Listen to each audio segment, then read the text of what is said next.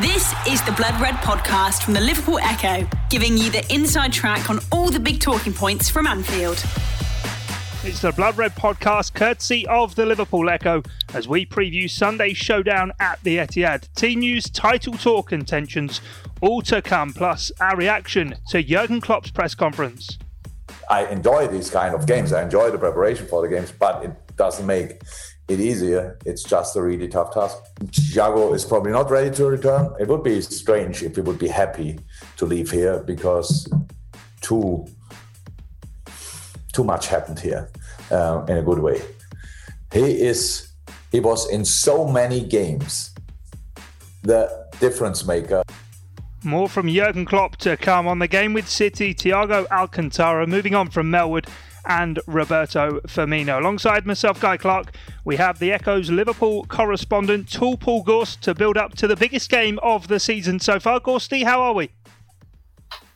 Not bad. Yeah, not bad. Big one, isn't it? Sunday. The one that's now become probably the first one you look to in the fixture list after Everton and Manchester United. So,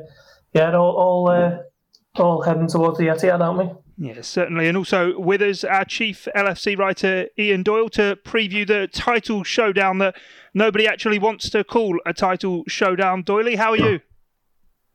Oh, okay. It's not really a title showdown yet, is it? I think there's a few other teams this year who'll be involved, but I think, was it Guardiola and Klopp are both falling over themselves to just say, it's just another game, which it isn't. No, it isn't, and we've got so much to talk about. And first thing I'll ask you, Gorsty, about it is, you mentioned before sort of the first one really you look to. So with that, are you excited for Sunday's game, or what are the emotions? How are you feeling? Excited in as much as it's the two top teams, isn't it? The two most high-profile managers in the division, arguably in the world at the moment. Two most high-quality, highly strung sets of players. So I just think it's always going to be a game of who's got the most quality. I don't think it's a kind of rivalry in terms of Liverpool really want to get one over on them with it's like Everton or United, but certainly over the last couple of years this has become the rivalry in English football in terms of quality. So looking forward to from that perspective. I wouldn't say I'd say that it's one that you look to now for the fixture list, but it's not as big almost as an Everton or United in that sort of traditional rivalry sense. But there's no doubt that the only results that Liverpool kind of really need to check for or have been checking for the last 2 years is what's happened with Manchester City. So it's going to be an interesting one, and another one where the two big guns in the dugout go head to head. Yeah, it's a game, Doyley, as well, that often actually does live up to the build-up. I know there was the goalless draw at Anfield, of course, a couple of seasons ago, but so often this match, it is all about quality, and the two sides normally do both come to the party. Well, one of them did last time in the game back in July, I think it was. July, yeah, I think it was the 1st of July. Liverpool got beat 4-0. I think Klopp had mentioned it before, saying, when you play Man City, you've got to be 100% focused. But the inference there was perhaps they weren't, having spent quite a few days celebrating the fact Liverpool had won the Premier League title for the first time, the league title for the first time in 30 years. So, yeah, normally it is a game. It's a bit nip and tuck. I mean, even the 3-1 game last season at Anfield, Liverpool took their chances. City didn't take theirs in the first half. And then for the last 20, 25 minutes, it was all City. They got one goal. They could have had one or two more. That showed you that even though the scoreline looked a bit one-sided, the game perhaps wasn't. And I think that's been the case even when City won 5-0, didn't they? That was when Mane got sent off. And Liverpool won 3-0 in the Champions League. And that was a game where City, again, very much like the game at Anfield last season, it was first half Liverpool, second half all City, and Liverpool managed to see it out. So Liverpool know they're going to be in for a tough game. Jurgen Klopp said it, didn't he? He said that it's going to be a tremendously difficult game. He says hopefully for both teams, meaning that Liverpool will give City a tough time. But it's not been a stadium that Liverpool have done particularly well in the recent years. That Champions League win notwithstanding, and even that's in the context of a two-legged match. Once Liverpool make it 1-1, that's basically the end of the tie. And City, I'm sure if Liverpool make it 1-0 on Sunday, City won't be giving in by that point. So it will be an interesting game. Am I excited by it? well, I'm excited by anything. Let's be honest. I'll tell you what. It's not. I'll tell you what though. It's not the first game that I look forward to when I look at the fixture list. Though it's still Everton, then United, and then possibly City. Although for personal reasons, Tottenham for me, just to see when they're going to annoy me during the course of the season. But yeah, it is going to be a big game. And as you said, actually, unlike a lot of the games, you look at Liverpool United, that's often a letdown. Look at United Arsenal, that's often a letdown. I know Arsenal won at the weekend, which was, it's that time, but it has to happen every now and again. But this Liverpool City game does tend to produce good games because both teams just go for it. There's never any sense of them just sitting back and defending. So I think we're going to see that again. Yeah, Gorsty, we might hear your dog snoring in the background. I'm sure he won't be on Sunday afternoon when the action's underway. Everyone will be glued to the action. But I suppose, is this game, sort of on what you mentioned before, is this game sort of bordering on the... I can hear it now. I can hear him. Yeah. Is it bordering sort of on the era-defining for the Premier League? Obviously, back in the early noughties, it was Arsenal, Manchester United. Then it was Mourinho versus Benitez. Now it does feel as though this era of Premier League football is all about Liverpool, Man City. Yeah, I'm glad you made mention of that, Guy, because I wouldn't like to be accused of nodding off while you're giving us all your professional spiel. So it's not me snoring, it is my dog. I think so, yeah. I think in terms of, when you look at the rivalries of the Premier League, they've always been built on a little bit of needle, haven't they? A little bit of dislike. Jose Mourinho was fighting with anyone he wanted to in his days at Chelsea with Arsene Wenger and whoever else it was. Ferguson, Wenger was always a big one, wasn't it? And Benitez, Mourinho, and I think this one's a little bit different because I don't think there's any real dislike between Guardiola and Klopp. It is just the fact that they are in charge of the two best teams at the moment. The dislike amongst the fan base has certainly been growing over the past couple of years with quite a few unsavoury incidents on both sides. Let's be fair, but I think in terms of rivalry, it's kind of like a new age one where it's all just kind of focused on who is and who has more quality on the pitch, and that is probably a good thing, isn't it? I mean, maybe not for us as journalists, where we're looking for the little sound bites and the little bits of needle and the poking and the prodding. And there was a little bit of that last year when Guardiola accused Mane of diving and Klopp came out in defence of that. And, it all kind of got a little bit heated for about 3 days and then died down. But I think this is a rivalry just generally built on quality. Yeah, I suppose as well, Dory, on that, it's, I suppose, many ways, maybe clash of styles, clash of maybe who's got quite the best of the elite squads. City, of course, with their sort of artistic approach, trying to always walk the ball into the back of net, the perfect goal, the scientific approach almost to football, whereas with Liverpool, it's all about the emotion, the graft, the hard yards, and at the moment, it is Liverpool, of course, who are the champions. Well, that was always going to be the one worry with no fans being there, that Liverpool, perhaps because they were more reliant on the emotion of the occasion and the backing of that. I mean, we've said this loads of times, but all teams benefit from the backing of their fans no matter what level you're at, and it's a lot more harder. But Liverpool, for whatever reason, they seem to be able to grasp that and use that as a positive more than anybody else. City less so. I mean, I'm surprised that City have struggled as much as they have this season, to be honest. I think they will end up being... I still think this is the top two. I mean, Chelsea and Tottenham are doing better than I thought that they would. United are doing a lot worse. Arsenal are doing okay, but they lose too many games, so they can't really be considered for a title challenge. I think it will be between those four teams, and I think over the course of a season, the more games are played, the deeper the squads we go into. Liverpool have already had that, certainly at centre back, a little bit in midfield. They haven't really had it up front, which is why they've had so many options. And that's why, even on Sunday, we're not sure, we'll come to it, who's actually going to play up front. Whereas normally, if it was Liverpool against City, you'd know exactly who's going to be playing up front. City's a bit different. They've had problems up front. Jesus is back now. But they've got so many options that I think it will be between these two teams, if the start of May, I think there's still 5 games to play in May, but if these two teams aren't the top 2 then, or certainly in the top 3, I'd be very surprised. So, yeah, it is a rivalry that's been... I mean, it's an interesting one for me because, Ghosty mentioned it's a new age rivalry, but obviously don't want to, surprise anybody, but I'm not quite new age myself anymore. But for me, when I was growing up, City were bouncing around the divisions. They were down in the third tier. About 21 years ago, they only won that playoff final, didn't they, by scoring 2 goals in injury time to get through. So it's hard for me to have any kind of great enmity towards City simply because of that. But in terms of on the pitch, I mean, as Ghosty said, there is a rivalry, but it's all fairly good-natured, well-natured. You know, it's played in the right spirit, these games. Although now that I've said that, watch about 3 players get sent off in a massive scrap on Sunday. Yeah, it'd be interesting to keep an eye on Joe Gomez and Raheem Sterling as well. But more on that. That is one actually. That is one where, if you can touch on it now, that might be something that might determine the game, whether whoever wins that battle of wits. Because if you see that when Sterling's ever been back to Anfield, he hasn't done particularly well because the crowd have been on his back, and even when he's played at the Etihad, the away fans have been on his back, but they're not there now. So that'll help him. And it's whether he can get into Joe Gomez's head a little bit like, well, not literally physically like he did on England duty, literally got into his head.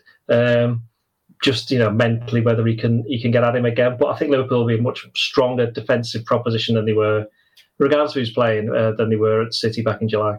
Yeah, Ghosty, your thoughts on that, the Gomez-Sterling stuff? Have we moved on from that last year, or do you think, obviously with Sterling and his history with Liverpool, there might be something there?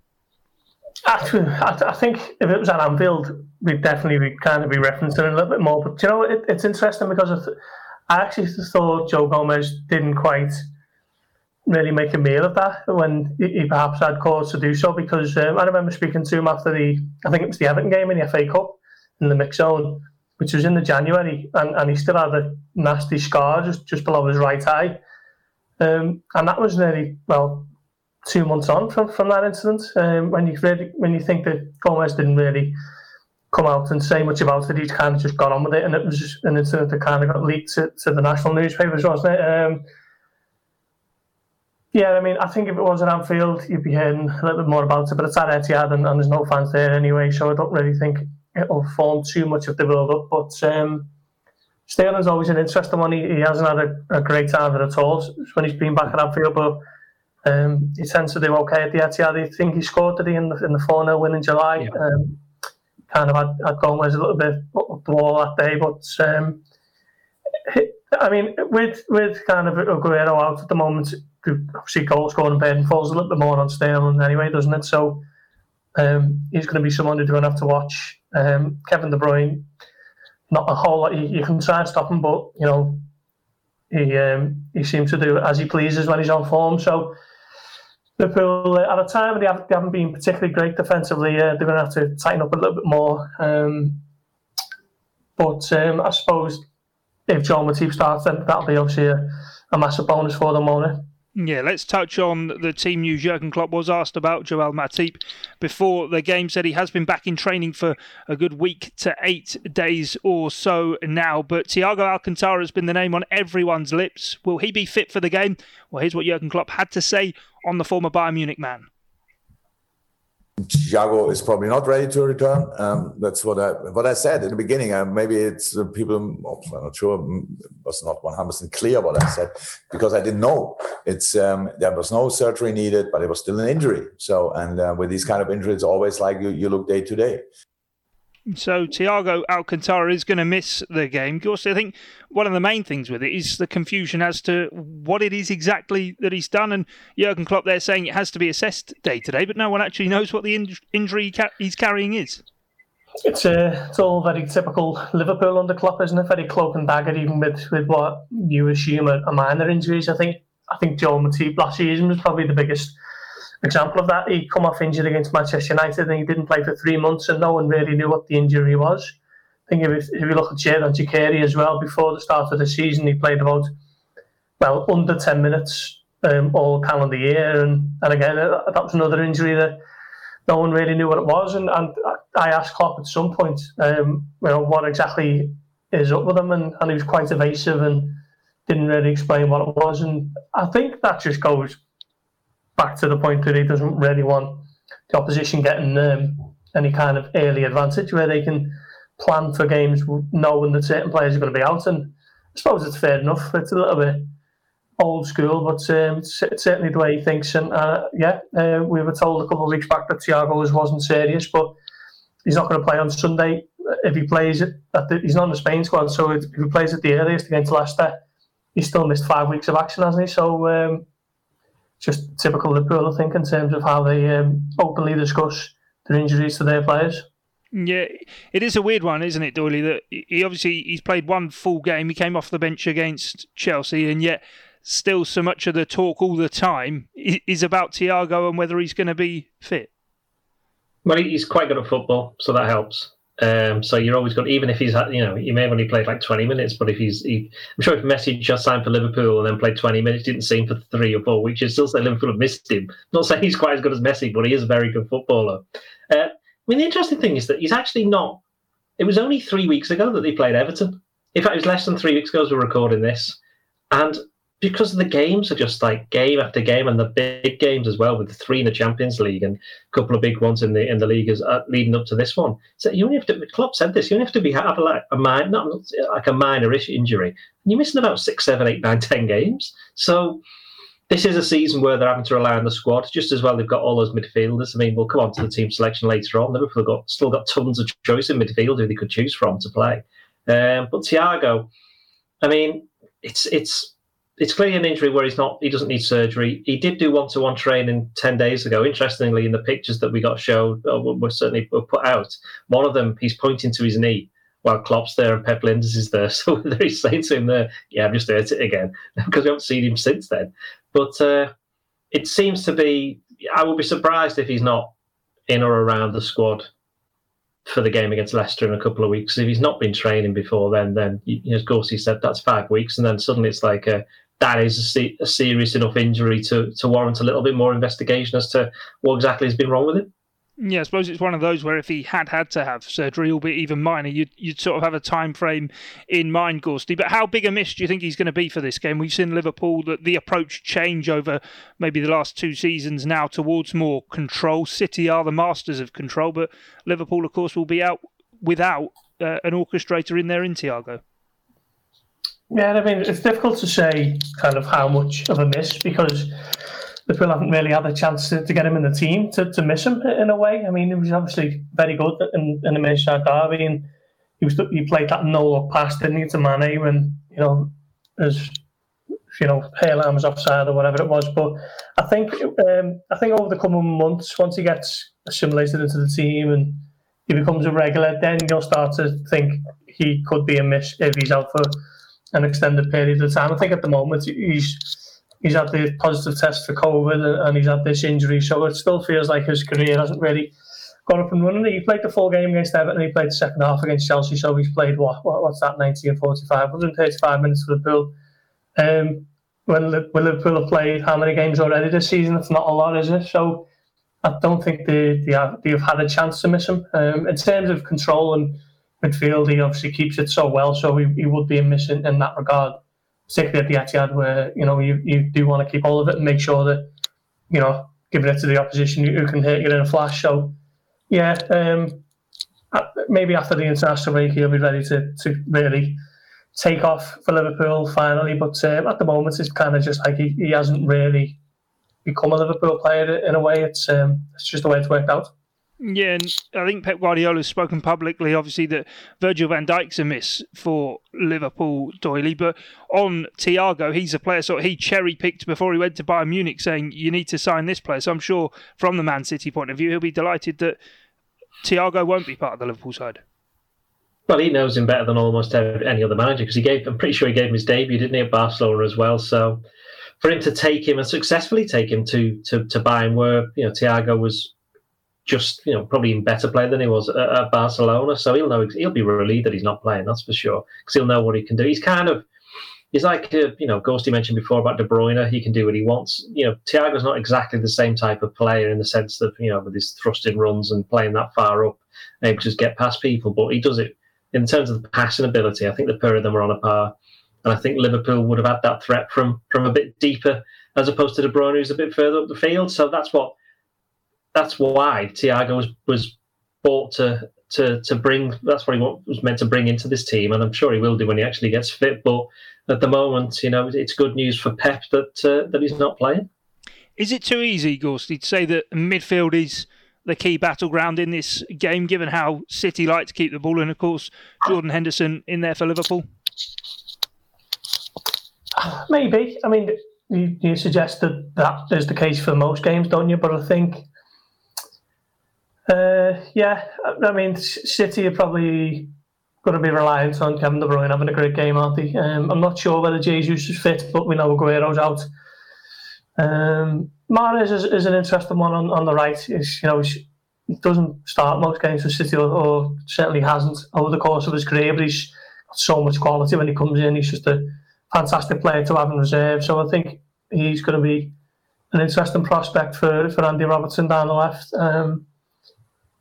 But I think the big one for Liverpool is what they can do on the counter attack, and I think Jota with his running ability on and off the ball, and obviously just the general form that he's in, I think he probably has to get the nod ahead of Firmino, and Liverpool can really, give their all to a counter attacking game, because I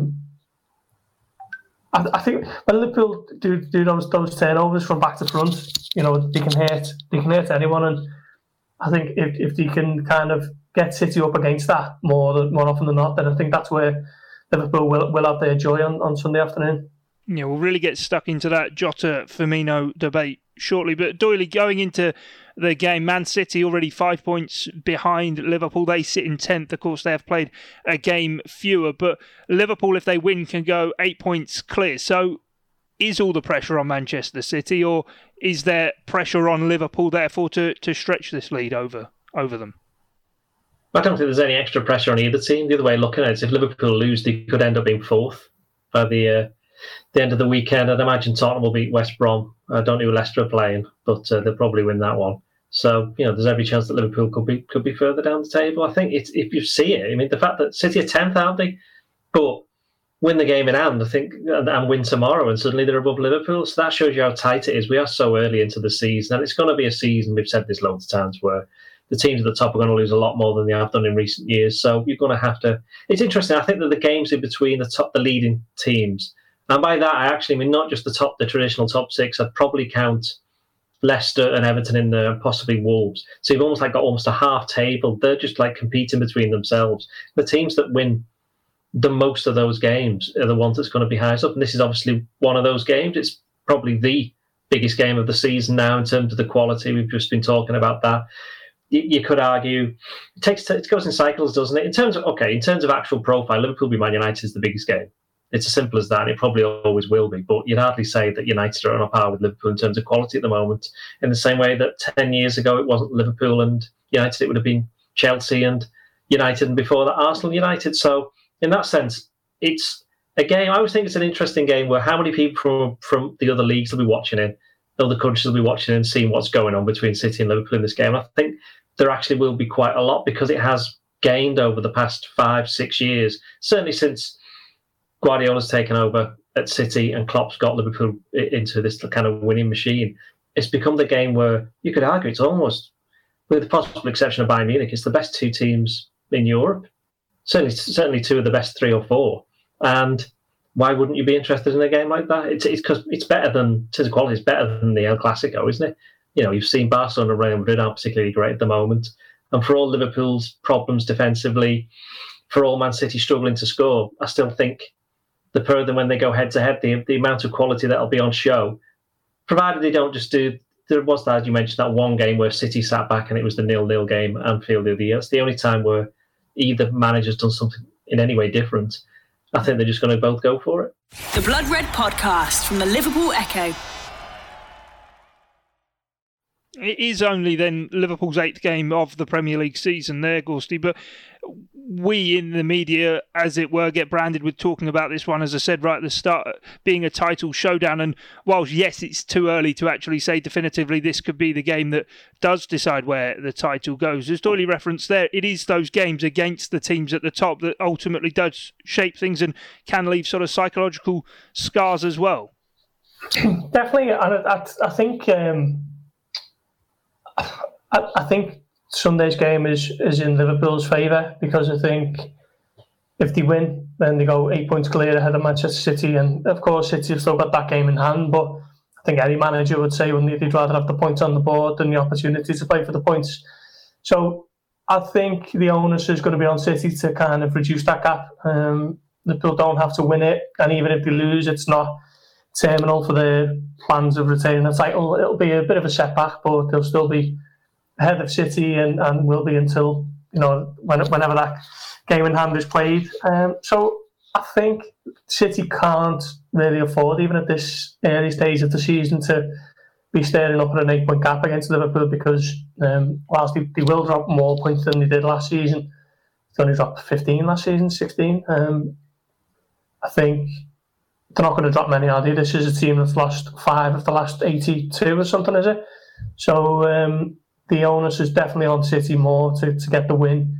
And I think Liverpool will, if you ask Klopp now, I think he'd be more than happy to settle for a point and move on. So City have got to take the game to Liverpool, and then that is where certain counter-attacking opportunities could open up for Liverpool, who were so good at that kind of football. Yeah, I think if you'd have said at the start of the season, coming into this game or after this game, if Liverpool draw this game, and they've just played Atalanta, which is supposedly going to be the hardest away game in Europe, and they've just won that 5-0, and they've lost Van Dijk probably for the season, and they've had defensive problems, and they got the turnaround of fixtures, and they've had the players missing through injury and failing the coronavirus tests and all of that.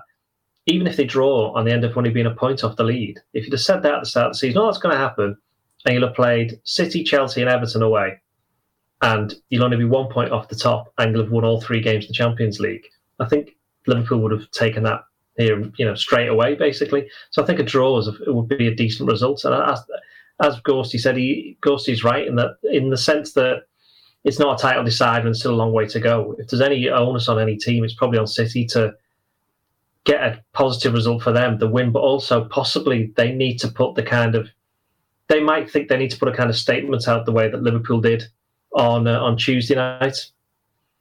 Yeah, I was going to say, just the point I was going to make there, and I'll come to you, Gorsty, with it, is obviously since the injury Van Dijk suffered, the defeat at Aston Villa, Liverpool have turned things around and been on a brilliant run of form. We spoke last week how Jurgen Klopp was maybe a bit tetchy. Have we taken almost for granted Liverpool just churning out these wins? Because they seem, obviously with the midweek game sort of being the jewel in the crown so far, that they've got back to that relentless machine of just churning out win after win. Sometimes the performances aren't great. Sometimes they are, like against Atalanta. Yeah, I think so. I think Liverpool have been so...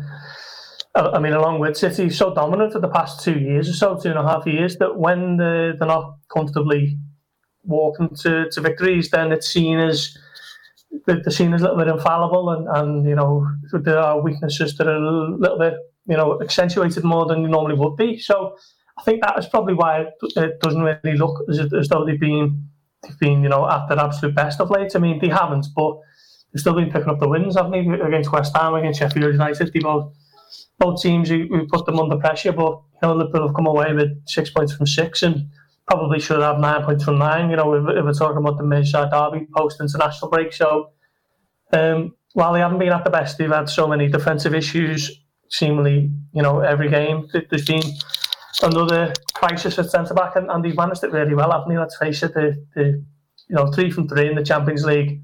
They're going to be in the knockout stages of that once again, the top of the Premier League. So just going off those 2 facts, you have to say that Liverpool have been very good of late. And whilst the Atalanta game was a lot more closer to what you'd expect Liverpool at their best to look like, there's a lot to be said for the kind of manner in the way they haven't wilted in the face of going behind against Sheffield United or West Ham. They've just stuck to their game plan and trusted in it that it's going to be better than the other team on the day, and so it's proven. Yeah, let's now then talk about Diogo or Diogo Marajota. Insert your pun here for Diogo Jota. Let's talk about him. He's been.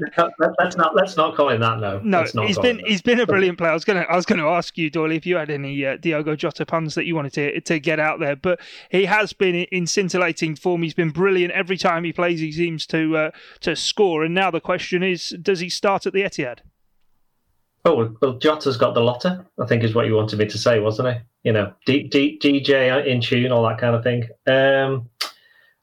What was the question, sorry? Was he going to start? Right. I don't know, actually. I don't want to give away my team, but I think that, well, there's 2 options, isn't there? Can he go down the middle instead of Firmino, who would normally play in this kind of game, but there's, he scored 6 goals in his last 4 games, Jota, and was it 7 in 10 since he's moved to Liverpool? I saw that Nuno, the Wolves boss, was saying very nice things about him.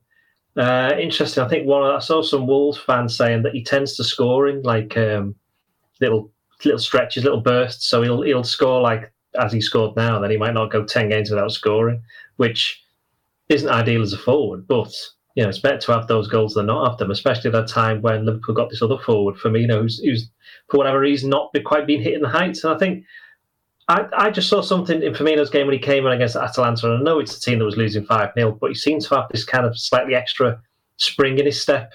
He just seems to...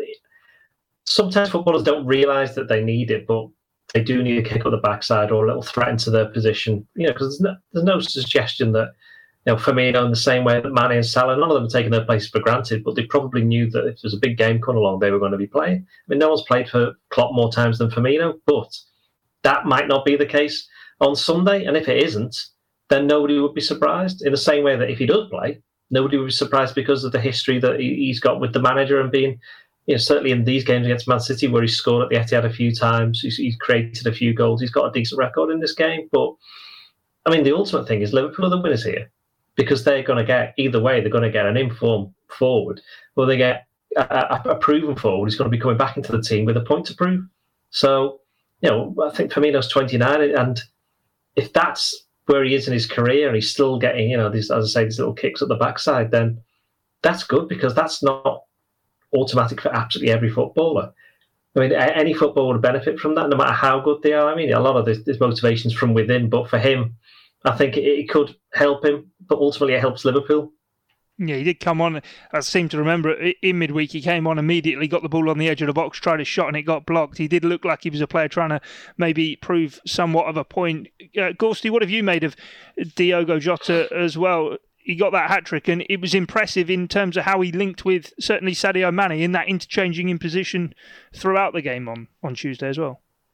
Yeah, definitely. I mean, for whatever reason, I found myself watching Wolves quite a lot last season, probably because they were on telly quite a lot and played about 70 games. So I always like Jota, and to be honest, I like all three of Wolves attackers, Traore and Jimenez. And one thing I always thought when he came in, I thought he's almost ideal in terms of he's high quality backup. He's not going to rock the boat, and that front three are going to remain as they are. But if there is, someone to drop out, then Jota is good enough to come in and the quality isn't hampered too much. So I've been surprised by how well he's adapted already. I mean, 2 great feet, great runner, great presser of the ball,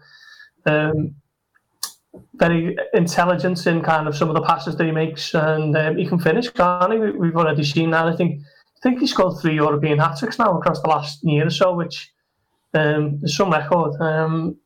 Just another real weapon in Liverpool's attack on Arsenal, and let's face it, they've already got quite a fair few. So I think I don't think we have to say that now he's got to take Firmino's place for the long term, because Klopp will judge it on a game-to-game basis and see horses for courses and so on. And it's just great that Liverpool have got another kind of string to the bow. And as I say, I wouldn't necessarily say that he's going to take Firmino's place for the long term over the next 3, 4, 5, 6 months. But for Sunday, he's the man in form. And for me, I think he has to start.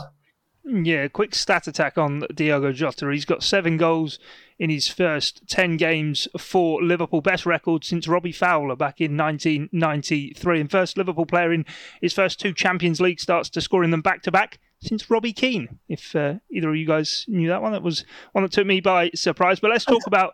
I thought you took that from my verdict. No, I didn't know. Did you put that in there, did you? Yeah.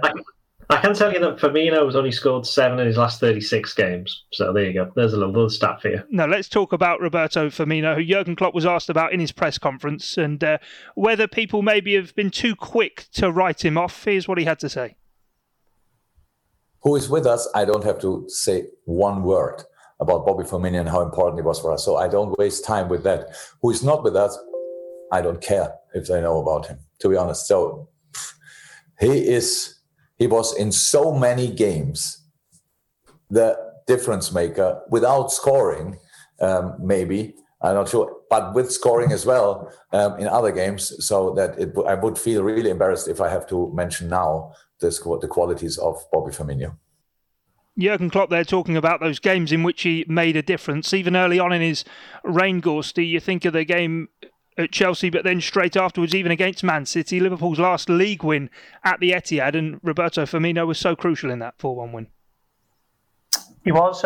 He was kind of plugging a gap almost at that point as a number 9. I think most people thought of him as a number 10, someone kind of playing off the front man, but given Benteke's wasn't really suited to how Klopp wanted to play, and Daniel Sturridge was obviously struggling with injuries. Danny Ings was out. I think he almost had that position thrust upon him, and he adapted to it so well. And I think that 4-1 win at the Etihad was almost like a crystallising moment for fans of what this team could be under Klopp. I mean, it was a fantastic display. They cut Man City to ribbons with Coutinho and Firmino and Emre Can with that backheel pass. Lallana was pressing like a demon, as Klopp might say, and that was one of the first big results, wasn't it? Along with that Chelsea one away, which came on Halloween, I think. So, quite, within October, November time. Well, within a couple of months of him coming in, you could already see that Klopp was laying the blueprints, and I don't think there should be any kind of serious long-term questioning of Firmino's importance to Liverpool. I just think maybe he's going through a little bit of a sticky patch at the moment, and as Klopp said on Tuesday night, or Wednesday night, feels like he's played 500 games in a row, and whether he meant that or not, that probably tells you that he could probably do with a little bit of a rest, couldn't he? So stick him on the bench, have him in reserve as the super sub, and give Jota a run out would be my advice. Yeah.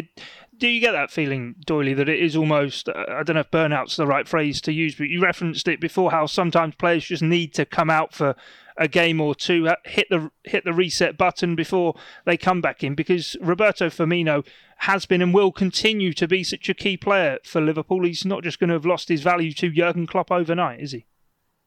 No, I mean, how many players are going to say, yeah, boss, I could do with the rest? They're never going to do it. They never do it, especially when you're in a team like Liverpool, where, if you're coming out the team, I mean, look what happened. He's been benched for the last 2 European games, and Jota's come in and scored 4, hasn't he? Because he scored against the Danes last week, who I still can't pronounce properly, which is why I'm refusing to do so. Is it Midtjylland? It is, isn't it? I know what I'm talking about. Yeah, it's near enough. But yeah, I think with Firmino, I don't think, as Ghosty said, there's no doubts over his long-term future at Liverpool. Although I have said, and I said it in a podcast, I think the other week, which caused a bit of a stir, that I'm convinced this was going to be the last season that Firmino, Salah, and Mane would play together as a front three regularly. It's already happening, isn't it? It's already happening with Jota coming in and providing, whether that's making him into a front four, which could happen on Sunday, has happened against Sheffield United, I think it was, recently, or as a front three. So you got the options. I mean, we're not talking about the others, Minamino, who, an interesting one for me was to see Jota play down the middle against Atalanta when it was only a couple of weeks ago, where Klopp was expressly asked, where do you see Jota playing, where do you see Minamino playing? He says, yeah, Minamino is down the middle and Jota is on the left. And now Jota goes down the middle and scores 3, which goes to show that not so much that Klopp was misleading people, but that's just how football changes. I mean, let's just say, for example, one of Mane, or let's just say Salah gets injured. Mane can go on the right and possibly you can put Minamino down the left and keep Jota in the middle, and because I think Minamino's better on the left. So if it turns out that Jota's better down the middle, then it's good for Liverpool then. But Klopp said it himself, didn't he, after the game on Tuesday? He says, when he was asked about the selection, he says, look, the way that Atalanta play high line, we need somebody who can get in there. And he offers something that's a little bit different to what Firmino can offer. And it'll be interesting when Liverpool come up against a deep line midfield where Jota can't get in behind, whether that's a game for Firmino to come in where he drops deep. And we've seen so many times when opposing defenders who've come up against Firmino for the first time go, we get asked about him afterwards and they go, well, we've never come up against a player like him before, so we don't know what to do. Because he drops off and we don't know whether to follow him or what. So we're left marking nothing.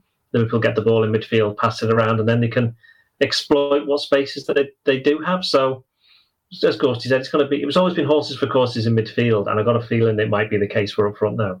Yeah, let's get into team selection then before we wrap things up. We spent an awful lot of time talking about team news, but let's go through our 11s. In goal, no surprise, Alisson Becker. Gorsty, come to you for the back four. And after Jurgen Klopp's revelation about Joel Matip, does he make your team?